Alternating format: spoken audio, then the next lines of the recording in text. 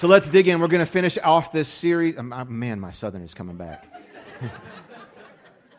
3 years of hard work. Comes right back.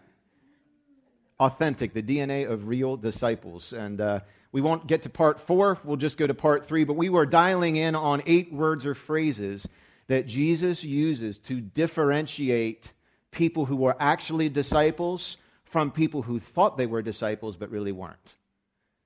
Jesus makes it very clear. He warns us that not everybody who thinks they're an authentic follower of Jesus actually is.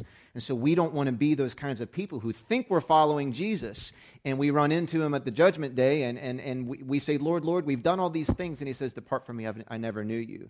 So to get after that, we've tried to really dial into 8 words or phrases that accurately describe who a disciple is and what a disciple does. We've been talking about who a disciple is. I want to talk to you today about what a disciple does. And the 2 words for today are seek and save.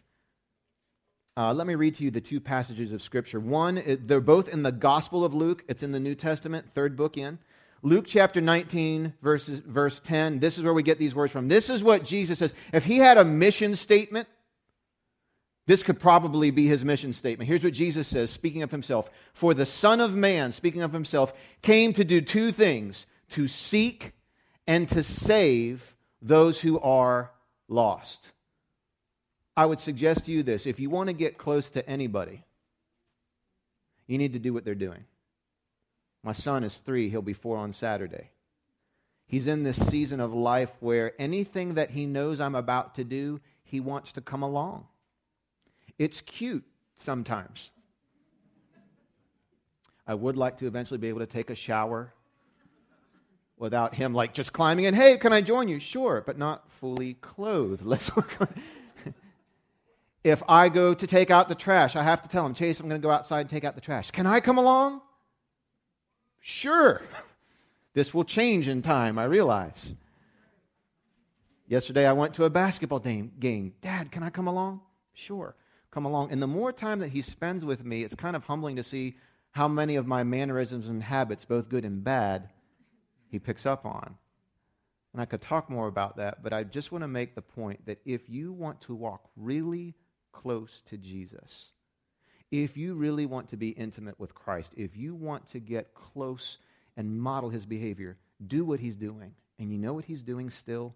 Seeking and saving those who are lost. So it brings me to a parable that Jesus told in Luke chapter 15. I'll read you the whole parable. Luke chapter 15, verses 1 through 7 say this: tax collectors and other notorious sinners. How would you like to be referred to as not just a sinner, but a notorious sinner?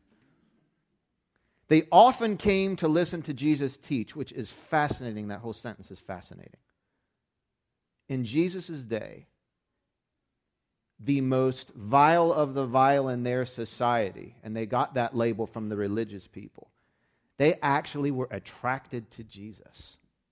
And I wonder if the church today is a place where people who are living outside of a relationship with Jesus feel attracted to or repelled by. But back then, they were attracted to Jesus. This made the Pharisees and the teachers of the religious law complain that he was associating with such sinful people, even eating with them. So Jesus told them this story. If a man has 100 sheep and one of them gets lost, what will he do? Won't he leave the 99 others in the wilderness and go to search for the one that is lost until he finds it? And when he has found it, he will joyfully carry it home on his shoulders. When he arrives, he will call together his friends and neighbors, saying, "Rejoice with me, because I found my lost sheep." In the same way, there is more joy in heaven over one lost sinner who repents and returns to God than over 99 others who are righteous and haven't strayed away. Heavenly Father, we invite your presence to open up our minds and our hearts so we can receive everything that you've intended for us today. Holy Spirit, I need your help today to make sure I communicate accurately with the right words, the right tone, and the right spirit, everything I feel you've deposited in my heart today. We ask your blessing upon us. In your precious name we pray. Amen. So now I'm thinking about when I was back in Georgia. When I was in Georgia, for about 5 years, because of where Kendra and I were working at the time, the church I was serving at and where she had a job, I drove 90 minutes each way to work. I lived 90 minutes from the church where I was serving in Columbus, Georgia. And about halfway through my commute every morning, my habit was to stop at the drive-thru at McDonald's about the halfway point and get a coffee. And on one particular morning, it was really windy. I rolled down my window to get a coffee, and they gave me the coffee, and I was paying with cash because, Dave Ramsey. And so I'm paying with cash, right? And they give me my change. And it was windy, and the dollar that they gave me, the paper money, blew out of my hand, and it blew in between the driver's seat and the center console of my car. Have you ever had anything fall down there that you wanted to go after? Sometimes there's some of you that things fall down there you don't want to go after, and you leave them for your husband to vacuum out later, but I'll deal with that at home this afternoon. But so the dollar bill flies out of my hand into that like no man's land. Which, if you watch Shark Tank, somebody came along and fixed this problem and invented this thing you can put there to keep stuff from falling there, but they didn't have Shark Tank back then. So the dollar was like between my seat. And I got to tell you, this bothered me. There's a lot of things that could fall down there I wouldn't think of again, even a coin, but paper money to me is different than coins. Paper money, just for whatever reason, because you know what you can buy with $1? Not much. So, so I'm driving the next 45 minutes to work, and as I'm driving, I'm drinking my coffee, and with the right hand, I'm looking to try and get the dollar. I can kind of see it. So, I'm trying to get the dollar and drinking my coffee. I don't know how I was steering, but I was getting there somehow. And the closer my fingers get to the dollar, the more I'm pushing it under the seat until it actually escaped my view and went the whole way under my seat. There was nothing more I could do. So I get to work, and I was just right on time. So I went inside to my office. And I have to be honest with you, I'm a little embarrassed about this. All morning long, every time my mind wasn't focused on something, I was thinking about that dollar. It was under my seat. It was not in my wallet. It could not be spent where it was, and it needed to be recovered. And I waited all morning. I'm thinking, I'm trying to stay focused. But finally, noon o'clock came, which was my lunch break. So at noon, I left the office and I drove down to Goo Goo Car Wash in Columbus, Georgia, because it's the home of free vacuums.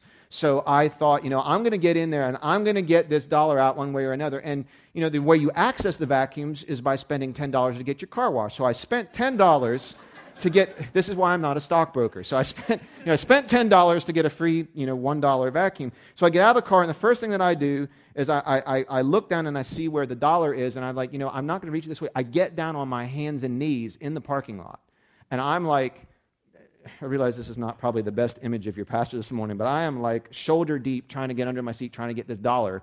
But I couldn't reach it from the front of the seat. So I go in the back. I couldn't reach it. It was in like the no man's land where you can't get it from the front or the back. And so I'm like, I have got to get this dollar out of here. I've got my hands going through all type, and I'm an OCD, and I do not like to get any dirt on me at all. My hands are going through the soft underbelly of all those unknown things underneath the driver's seat of the car. I found all kinds of stuff, pens, paper clips. Why I would ever bring a handful of paper clips in my car, I'm not sure, but they were under there. And so I'm like, excavating all this stuff. I couldn't get the dollar. So I'm like, I have got to take this to another level. I get out my smartphone and I go on to Google, and I Google how to get a dollar out from under your car seat. And I shouldn't need to say this, but I will. True story. And I find this YouTube video that shows how to do this and what they say is take one of these vacuum cleaners, which I'm at, tape the vacuum nozzle completely closed. And for some reason, I had packing tape in my trunk. So I taped the whole thing closed. And then it says take a straw and punch it through. And it makes this little tiny like mini nozzle. And I had a straw from McDonald's. So I'm like, this is perfect. I take that thing under the seat. It sucks that dollar bill right in. I pull it. I take that dollar bill out. And I'm like, yeah! I start like celebrating outside my car. And like everybody else is like, dude, what did you find? What did you find? I'm like, $1. And they're like, are you serious? I'm like slapping people with high fives. I'm like going around the parking lot, like trying to get the crowd to get out of their seat. I get back in my car, and I had $1, and I'm headed to Wendy's for the value menu to celebrate. And I am like, I have this moment where I'm like, what in the world is wrong with me? I lost my mind over $1. I got down on my hands and knees to find $1. I put my hands into some nasty stuff to find $1. I could not get my mind off of that dollar. And I just started feeling embarrassed. And then this thought came to me. When was the last time I got on my hands and knees for the lost? When was the last time I was willing to roll up my sleeves and get myself a little bit dirty in the mess of a life of somebody who was lost? The truth is, Even as a pastor, I recognize in that moment there's some things way out of whack in my life. And I asked God to forgive me. And I asked him to help me have a deeper heart, like what Mike said, to love people and to love the lost. And he brought me to this passage. So I just want to share with you a few thoughts, because I know that we're a little short on time this morning. I just want to share with you a few thoughts from this passage, because I recognize, and it's our big idea this morning, the great shepherd. It's in your notes if you have them there in front of you. The big idea is that the great shepherd has not given up on his mission to seek and save those who are lost, and neither should his authentic disciples. The great shepherd has not given up on his mission to seek and save lost people, and neither should authentic disciples. So even before we get into the parable, there's these two sentences that we have in the Gospel of Luke that tell us who Jesus was talking to and why he told the story. Jesus did not tell stories for no reason. I have some relatives who tell stories for absolutely no reason.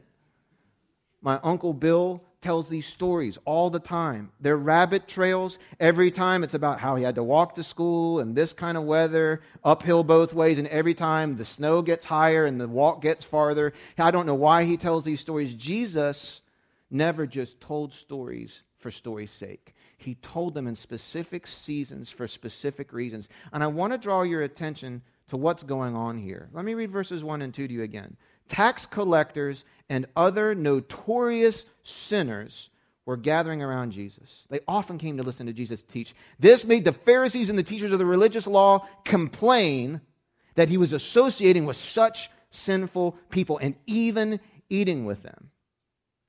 Tax collectors and notorious sinners. I want you to notice the prejudice of the church in this story. They were prejudiced. The religious people, the godly people of this day and age, the people who had the Old Testament, the people who followed the covenant, the people who followed all the sacrifices and the offerings, they had prejudice against tax collectors and who they called notorious sinners. They were upset that these people came to Jesus. Here's a question. Why in the world would they be angry when they saw this? Why would a religious person be angry to see a morally flawed person, as though they were so holy, come to Jesus? Why did that bother them so much? Why did they even care that the notorious sinners came to Jesus? Well, Luke tells us they were upset for two reasons. First of all, that Jesus would associate himself with them. It bothered them that Jesus, who claimed to be, well, they thought Jesus was trying to be like them. And in their mind, somebody like us would never associate with somebody like them. Now, who were the tax collectors and the notorious sinners? We don't know. We know what a tax collector was. They weren't poor. They were wealthy. They were what we would call the up and outers. They were greedy. They were schemers. They manipulated rules and laws and power to make more money. And then you have other notorious sinners. We don't know who they were. They were just notorious. So here's my question. Who would that be in our context today? Who would the tax collectors and the notorious sinners be in our context this morning? What stereotypical group of sinners, in your mind, disgust you? Well, Pastor, nobody disgusts me. Would you let God probe your heart today? Because maybe that's true. But I'm afraid that for many of us, if we were painfully honest, there are still people and kinds of people that disgust us, that we don't want to associate with. The second thing he says is he actually eats with them. He doesn't just associate with them, he eats with them. And notice something else. These Pharisees and tax collectors were muttering loud enough that the people that were coming to Jesus heard what they were saying about them. Within eyesight and earshot of these notorious sinners, the religious people, the ones who had the answers, the ones who had the solution, won't even call them by their name, they call them by their deeds. Well, maybe they didn't know their name. Seriously? If they knew what they were up to and they were notorious, they probably knew their name. But they wouldn't even call them by their name. They called them by their deeds. They called them by the name of their sin. Have we matured in 2,000 years? Have we moved any farther away from the... It's easy for us to read this story and hammer down on the Pharisees for how lousy they were and how prejudiced they were. But can we search our own hearts this morning? The great deficiency of the church is not money. Our great challenge in reaching the lost is not buildings. It's compassion for lost people. Amen. That's our great challenge. So Jesus tells this story to kind of defend himself. And I realize Jesus didn't need to defend himself. He was the Son of God. But he tells this story to explain where in the world would you, if Jesus was everything he said he was, where would you expect to find him? Who would you expect him to associate himself with? Who would you expect him to eat with? He says, I'm on a mission to seek and save the lost. And he tells the story of the parable of the lost sheep to illustrate to the Pharisees and the religious people why he and why all of us should not be afraid to go after and seek and save and associate with and eat with people. Here's the thing. What wasn't Jesus doing and what was he doing with the sinners and the notorious sinners and the tax collectors? What wasn't he doing? Well, he wasn't sinning with them, was he? He wasn't concocting business schemes with the tax collector to win them over. He wasn't soliciting the prostitutes so he could witness to them. He wasn't throwing shots back with the alcoholics so that he could get into their world. That's what he wasn't doing. And I want you to understand that's not an evangelistic tactic that God blesses. He never asks us to adopt sinful behaviors to reach lost people. But he does encourage us to reach into their lives and associate them and eat with them. Well, Pastor, how do I don't want to associate with that. Let me ask you a question. Think of the person right now. Imagine the face of a person in your life that you would hate to lose. You might have multiple people. Think of one person right now in your mind, the face of one person that if you lost them, if they died, if they were taken from you, that it would devastate you the most. Do you have it? Now, I want you to imagine, for the sake of for this illustration, that there is an Olympic-sized swimming pool filled with raw, unprocessed sewage. Everybody hungry? And that person is drowning in the middle of it. If my wife is in the middle of a pool of raw, unprocessed sewage, and she's drowning, I'm not going to think twice about jumping in that pool and swimming out to her and rescuing her. And when I get to her, we're not going to play Marco Polo. We're not going to just play some games and swim around. We're going to get out, and I'm going to take multiple showers until I can totally detoxify myself from everything I just swam. You understand, sometimes you have to get into things not to play around in it. You have to pull people out of it. That's the balance between saying, well, I use this as a way to reach out to people. No, you're going in there to play and make yourself feel better. Jesus says the shepherd's willing to leave the 99 and go to God knows where if there's a sheep stuck there somewhere. So what do we know about the parable of the lost sheep? Let me give you a few brief things. First of all, notice the thought of the shepherd. The thought of the shepherd. If a man has 100 sheep and one of them gets lost, what will he do? Here's what the shepherd's thinking. Here's his thinking. A sheep is lost. That's what's running through a shepherd's mind. The sheep was his property. The only thought that he has is that a sheep is lost.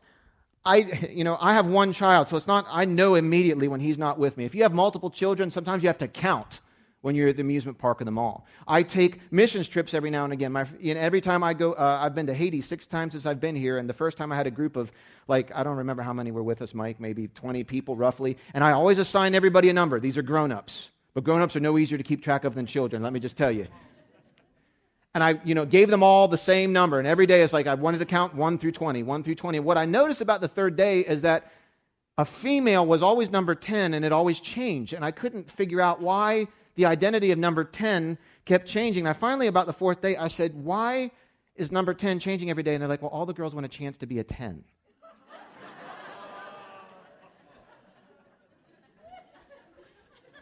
So I now do all male missions trips because I'm just ill-equipped to deal with that kind of drama. So imagine the shepherd, 95, 96, 97, 98, 99, went, all right, sheep, stand still. We're going to do this. How would you like to try and count 100 sheep? 95, 96, 97, 98, 99, 96, 97, 98, 99. One is met. We've got a lost sheep. If you've ever been around a parent who thinks or who actually has lost a child, they go from 0 to 100 just like that. It is no different with a shepherd. Not only does the shepherd know that he's short a sheep, he knows which sheep. He knows which sheep it is. I don't know whether it was the one with the gimpy leg or the one with the patch behind his ear or the one that, always veered off to the right. I don't know, but he knew which one. You know what else the shepherd is thinking? And I want to say this as delicately as I can. A sheep is a rather stupid, defenseless animal. Sheep are not on the high end of the intelligence level for animals. And actually, sheep is the animal most constantly compared to you and me. Do you know that a sheep, and I don't know this, I had to research this, sheep do not have an internal homing mechanism. If they get lost even by a few feet, they will not find their way back. I had pets in Atlanta, and one night one of them got out, and after 2 days it found its way home. Had a homing mechanism. It knew how to get back home. Sheep do not have this. If a sheep, this is why shepherds have to be right on the sheep, because they always want to go their own way. They don't know that they're lost yet, but if they get this far off course, they can't find their way back. That's why we need to follow the shepherd closely and not take rabbit trails. He's also thinking, this sheep, he's pretty defenseless. You don't see a whole lot of YouTube videos on when wild sheep attack. If you happen to find one today, please don't send it to me. I will take your word for it, okay? If a sheep gets attacked by anything, it can't defend itself. And the shepherd's mind, it's like, if my 3-year-old wanders off, he can't defend himself. He can't go find food. He can't build shelter. The thought of the shepherd is that there are 99 sheep here, but one is lost. And in that moment, he's not as focused on the 99 as he is on the one. Can I tell you, as a pastor, I understand that. I'm thankful that we have a full house today. But I already sat down and jotted down. I know there's 4 people I was expecting today that I didn't. Your mind always goes to. Your mind always goes to those we might be missing. It's not like you pray to have that happen. It's just the switch that I wish you could turn it off sometimes. But it's just there whenever somebody that's close to you is missing. You're thankful for the 99, but your mind always goes to the one. Friend, I don't care how big Echo grows. If we get to a point where we no longer care about the one, then may God deal with us ever so severely. This is not about our pride. This is not about our ego. This is not about putting some great pictures up on Facebook of, although we probably will, of of this morning and our celebration together. There's still empty seats in here. We'll go find more chairs. There are still lost people that may not ever come through that door first, but you might cross paths with them first. When we get to the place where the one no longer matters, we've lost the heart and the thought of the shepherd. He had great compassion on them. Here's the sad thing. That's the thought of the shepherd. This is not in your notes. But what about the thought of the sheep? All this is going on, and the sheep isn't thinking about the shepherd at all. In fact, the sheep may not even know that it's lost yet. I will not tell too many incriminating stories about myself, but there have been times that I have been lost, and my wife realized it long before I admitted it. We did not agree on the definition of my lostness. Do you understand that some of the people that are on your heart right now don't even agree with you on the definition of their own lostness? The hardest people to reach are the ones who don't think they're lost. But how do you respond to that? I mean, this parable basically tells me there's 3 different ways that we respond to people's lostness. We look at their lostness and we see their lostness and we're moved with love and compassion. That's the action of the shepherd. We look at people and we see their lostness and we get disgusted. That's the reaction of the Pharisees and the religious teachers. Then there's a third category, which is just as bad. We look at people and don't even see their lostness and we feel nothing. That's apathy. And apathy and disgust are not the heart of the shepherd, but love and compassion are the heart of the shepherd. And we all have room to grow, and I have room to grow. Different people move us different ways. I will tell you, I went to Haiti, and I wept for weeks over seeing all these poor children. And I'm not a crier, but I cried and cried and cried until I couldn't cry anymore. And I get off the airplane on the way home, and I'm walking by all these lost people who don't move me at all.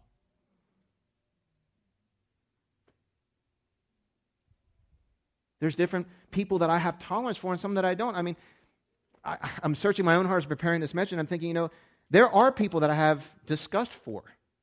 And I think some different categories of people don't bother me, but the person who brushes by me on the airplane, on their $600 phone and their $2,000 suit, like I don't exist, to get to their $70,000 car and drive to their $2 million home and look down on me as someone who's not their place in life, like I don't even deserve to be acknowledged or apologized to, that disgusts me. And it shouldn't. but it does. And that person needs, if they know Jesus, they're really fooling me. But I mean, if that person, that type of people that won't even acknowledge that I exist because they don't think I'm on their same level, that bothers me, and I have a hard time finding compassion for that. And God needs to break that because we all need a Savior. And His name is Jesus. And His new strategy wasn't to keep Jesus on the earth as a human being because He could be at one place at one time. He could heal people. He could preach. But He said, my new strategy and the way you'll see greater things is if I go away and send my Spirit and populate all of you with the same heart that was in the Great Shepherd. What could all of us do that one person couldn't do in and of themselves? That's our mission. That's our assignment. So the thought of the shepherd is that. The search of the shepherd is number 2. So that's what the shepherd is thinking. Here's what the shepherd is doing. The search of the shepherd. Luke 15:4. Won't he leave the 99 others in the wilderness and go to search for the one that is lost until he finds it? You see, the search is a definite search. He is not just looking for any old animal. He's looking for a specific sheep. A specific sheep. Friend, if you are here today and you are starting to recognize that you're lost, it is not a coincidence that school shut down, that we're here this morning. It is not a coincidence that you decided to, however you found out about us, that you're here today. I want you to know, since the beginning of time, Jesus has been searching for you. And He searched not just for random people, for you specifically. I had moments with some of you in this room. I remember, Adam, I remember when you accepted Jesus at Mission Barbecue. I mean, that's a godly place to begin with, but I mean, that made him. I remember praying with you outside that room. I remember at Perry Hall High School. I don't want to embarrass him. There's another young man here this morning. I remember exactly where we were standing in the auditorium. It was like in this aisle right here, and he came right up to me, and he said, I need you to pray with me. I need to make my life right with God. And that young man surrendered his life to Jesus, married a godly young woman. They're here this morning, starting their marriage off the right way.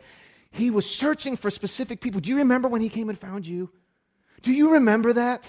Don't ever lose the joy. I remember where I was when I got saved. I remember I got down on my knees at a pew and someone put their hand on me. And I remember when I prayed, I felt like 1,000 bricks came unpiled from me. I didn't even know were there. I remember that. It's a definite search. It's a specific search. It's also an all-absorbing search. You understand the shepherd says, a sheep is lost. I need to go carb up and take a nap, and then we're going to get after it. That's my son out there, by the way. I'm sorry about that. He's lost right now. He's apparently we're not going out to McDonald's afterwards. The wires are coming off of the wagon. But it's an all-absorbing search. He doesn't say, you know what, let me straighten up the house first. Let me get the right clothes on. He goes right away. If my son is lost, I'm not going to be like, I really need to get after him, but I need to have a delicious meal first. He doesn't think of anything other. He doesn't rest while there's a lost sheep. A good shepherd. I would think differently of God if He rested. Because I know this might not be theologically correct, but here's the way I think of it. The Bible promises us, tells us, and encourages us, God never sleeps or rests. How could He while there's lost sheep? How could He? How could He? It's an all-absorbing search. It is an active search. He goes Himself. It's a personal search. He doesn't send somebody else. He doesn't say, you know what, I am the shepherd. I'm going to send a hireling. I'm going to send a junior shepherd. I'm going to send an intern. You go after the sheep. The shepherd says, you guys take care of the sheep. I'm going to go. Outsourcing the ministry of lost people is not the job of the church. Do you hear me? This is not something we wait for someone. Well, I'm just not a gifted evangelist. Friend, if you have been saved by Jesus Christ, He's put inside you all the DNA you ever need. It's called your personality. It's going to help you share your faith. In fact, that's what we're going after for 6 weeks in growth groups. If you haven't signed up for one yet, sign up for one out there. We're going to take you through the nuts and bolts, the how-tos, all of our groups saying the same thing for 6 weeks. We're going to equip you to be more confident in sharing your faith through your unique personality. If you're an introvert, God uses introverts. If you're someone who likes to just talk people's ear off, that's me. God uses us too, somehow, some way. If you're someone who likes to just serve people, there's all kinds of illustrations in the Bible about how God used people's natural. Who gave you your personality? God did. Who gave you the assignment? God did. He's going to use them both together. We want to lower that rung of the ladder so that we can all get excited about this. Can you imagine what God would do in this? I need to slow down. I'm talking way too fast for my brain to keep up. Do you know what God would do through any church whose people just get fired up about being broken for lost people and have confidence in sharing their faith? Can you imagine what's going to happen?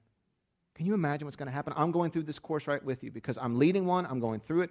I want to learn. That's the search of the shepherd. It's a personal search. It's a search of perseverance. How long does he seek for the sheep? It tells us how long? 8 hours, 12 hours, 14 hours? Until what? Until he finds it. Can I encourage you this morning? You might be dealing with some unsavable people in your life. I have some family members. Kendra and I have siblings that are lost. They know they're lost. They're proud of it. In my mind, I'd be like, man, they are unsavable. They don't hear a word that I say. Don't give up. While they are still breathing, there's still hope.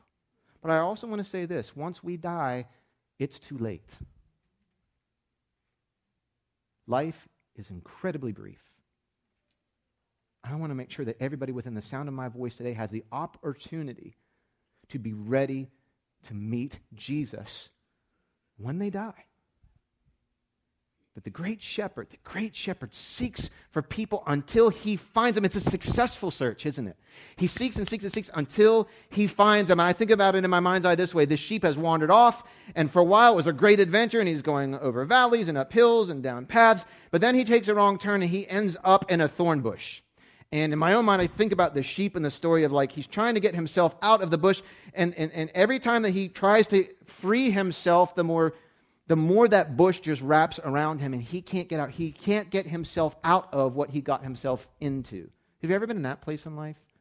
You got yourself into something quite easily, but could not get yourself out as easy. You needed someone who wasn't stuck in the bush to cut you free. And I think about the shepherd who finally finds this sheep.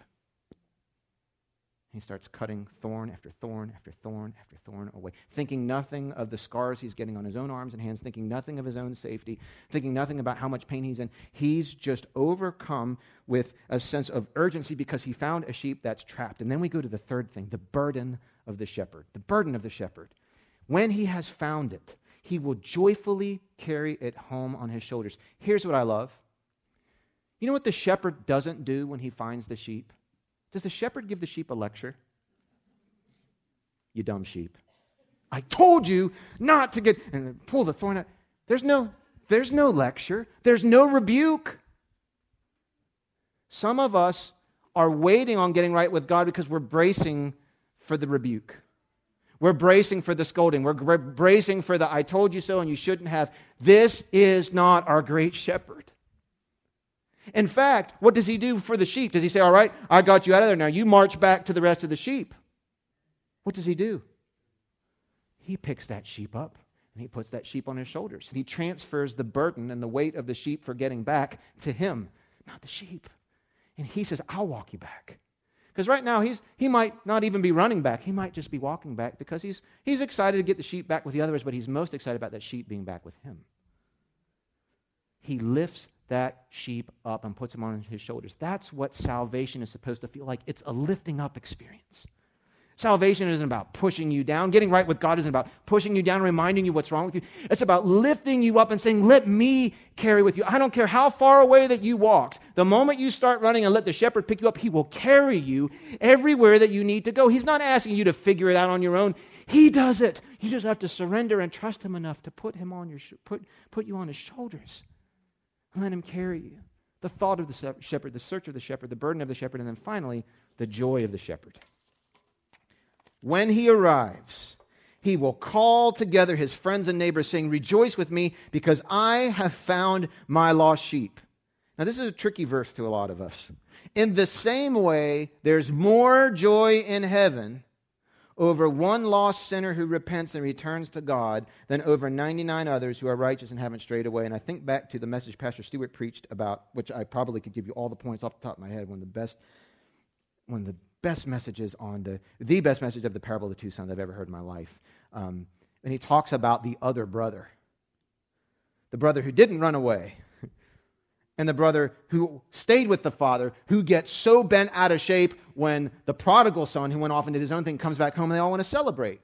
Well, you kind of see that same dynamic here.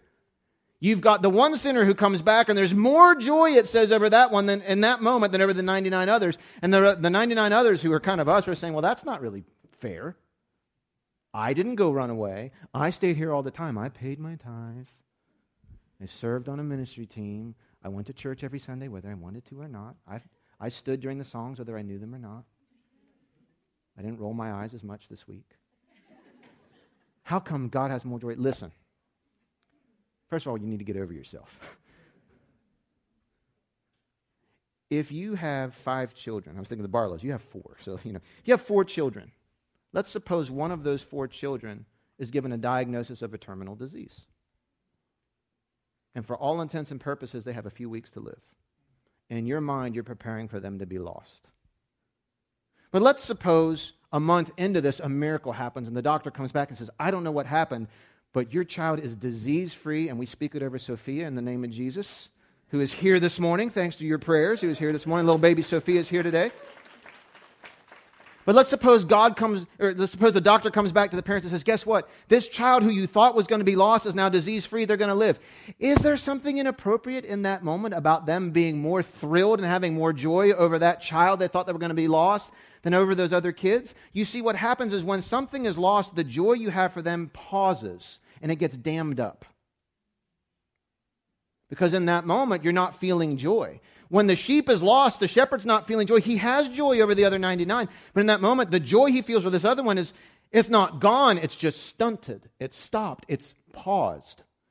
But all that joy doesn't go away. It just builds up because you see, God has so much joy he wants to share with you that we just resist. It doesn't disappear. It just backs up and builds up.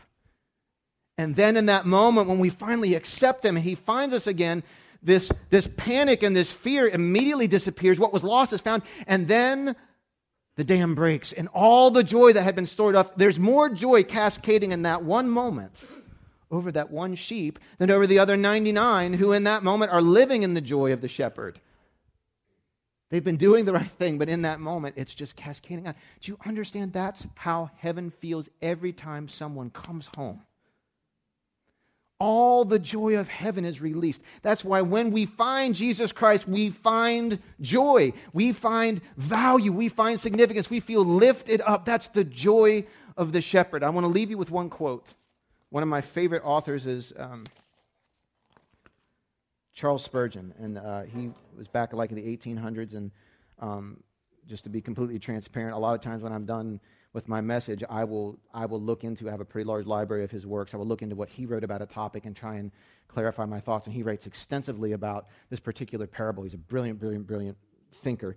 And he leaves this quote, and I want to share it with you this morning. You and I ought to seek after a soul how long? Why? Until we find it. For such is the model set before us by the Master. Echo was not planted in this area to be a monument for church, for Christianity. Echo was planted in this area to help us seek and save those who were lost. That's why we do what we do. That's why Chris Corelli, who was up on a roof for 78 hours this week shoveling snow for his company, comes here on Sunday morning, brings in the presence of God and stands up here and leads us selflessly and humbly in worship every single week.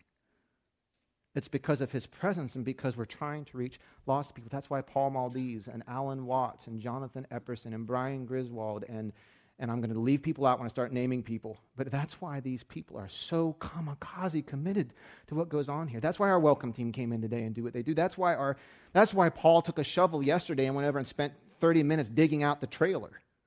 It wasn't because of his commitment to filling hours, because he wants to seek and save lost people. And that's what he can do to help us get after it. So here's my 2 questions to leave with you this morning. Number 1, are you ready should death come knocking on the door for you today? Well, it's kind of morbid, but it's the question I have to leave with you. If you are feeling lost, if you know you're not right with God, if you've gotten yourself into something you can't get yourself out of, here's what Jesus provides for you. He provides for you hope of something better. He provides for you a changed life. And what he asks of us is simply to acknowledge that he exists, acknowledge that we've fallen short of the standard, acknowledge we can't do life of our own, repent for our sins, and accept him as both our Lord, which means he's the king and gets to decide everything that we do, and our Savior, the one who lifts us up and gives us new life. Many, many, many of us have had that experience in our life, and it does not make us perfect people. We are still sinners, but we are saved by grace. It's not because of anything that you do. You can't earn it. That's a relief. You don't have to memorize a certain amount of scriptures, go to a certain amount of church services, give a certain amount of money. If it was about that, we could brag and say, well, I've done more than this person. No. It's not about what we've done. It's about what he's done. Are you ready? Should today be your last day on this earth? Are you ready to meet Jesus? My second question, if you say, I am ready, here's my question. Will you join the shepherd in his seek and save mission? Will you join him? Will you join him in his seek and save mission? Can I invite the worship team to come back? We're going to close our service right here. Will you be willing to get down on your hands and knees and pray for the lost? Will you invite God to break your heart for lost people? Will you join me in repenting for our apathy, for our disgust for people? Not all people. You might be much more sanitized in your walk than I am. I will tell you, I have made lots of progress in this area. I am so cynical by nature. But I will tell you this, God is a good teacher. He is patient with us. And I can see progress in my own life. I'm starting to find patience in my life for people I used to have no patience for. I'm finding love in my heart for people I used to have a hard time even liking. God's helping me. He's changing me. It's almost like a transplant. It's almost like there's a new heart coming alive inside of me that's not my heart, but it beats like the shepherd's heart. That's what happens when we get saved. You get the Spirit of God fused with your spirit, and everything that He is comes alive inside of us and helps transform us into the people that we could be, that we can never make ourselves into.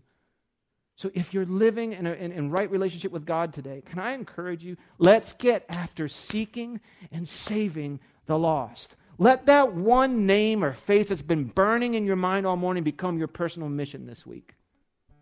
If you're intimidated by this search and you say, I'm just not equipped to do it, choose a growth group and let us pour into you for just 6 weeks. Just 6 weeks.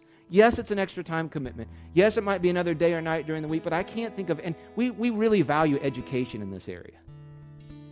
We get all, some of you have more, you have so many degrees. You're so smart, so much smarter than me.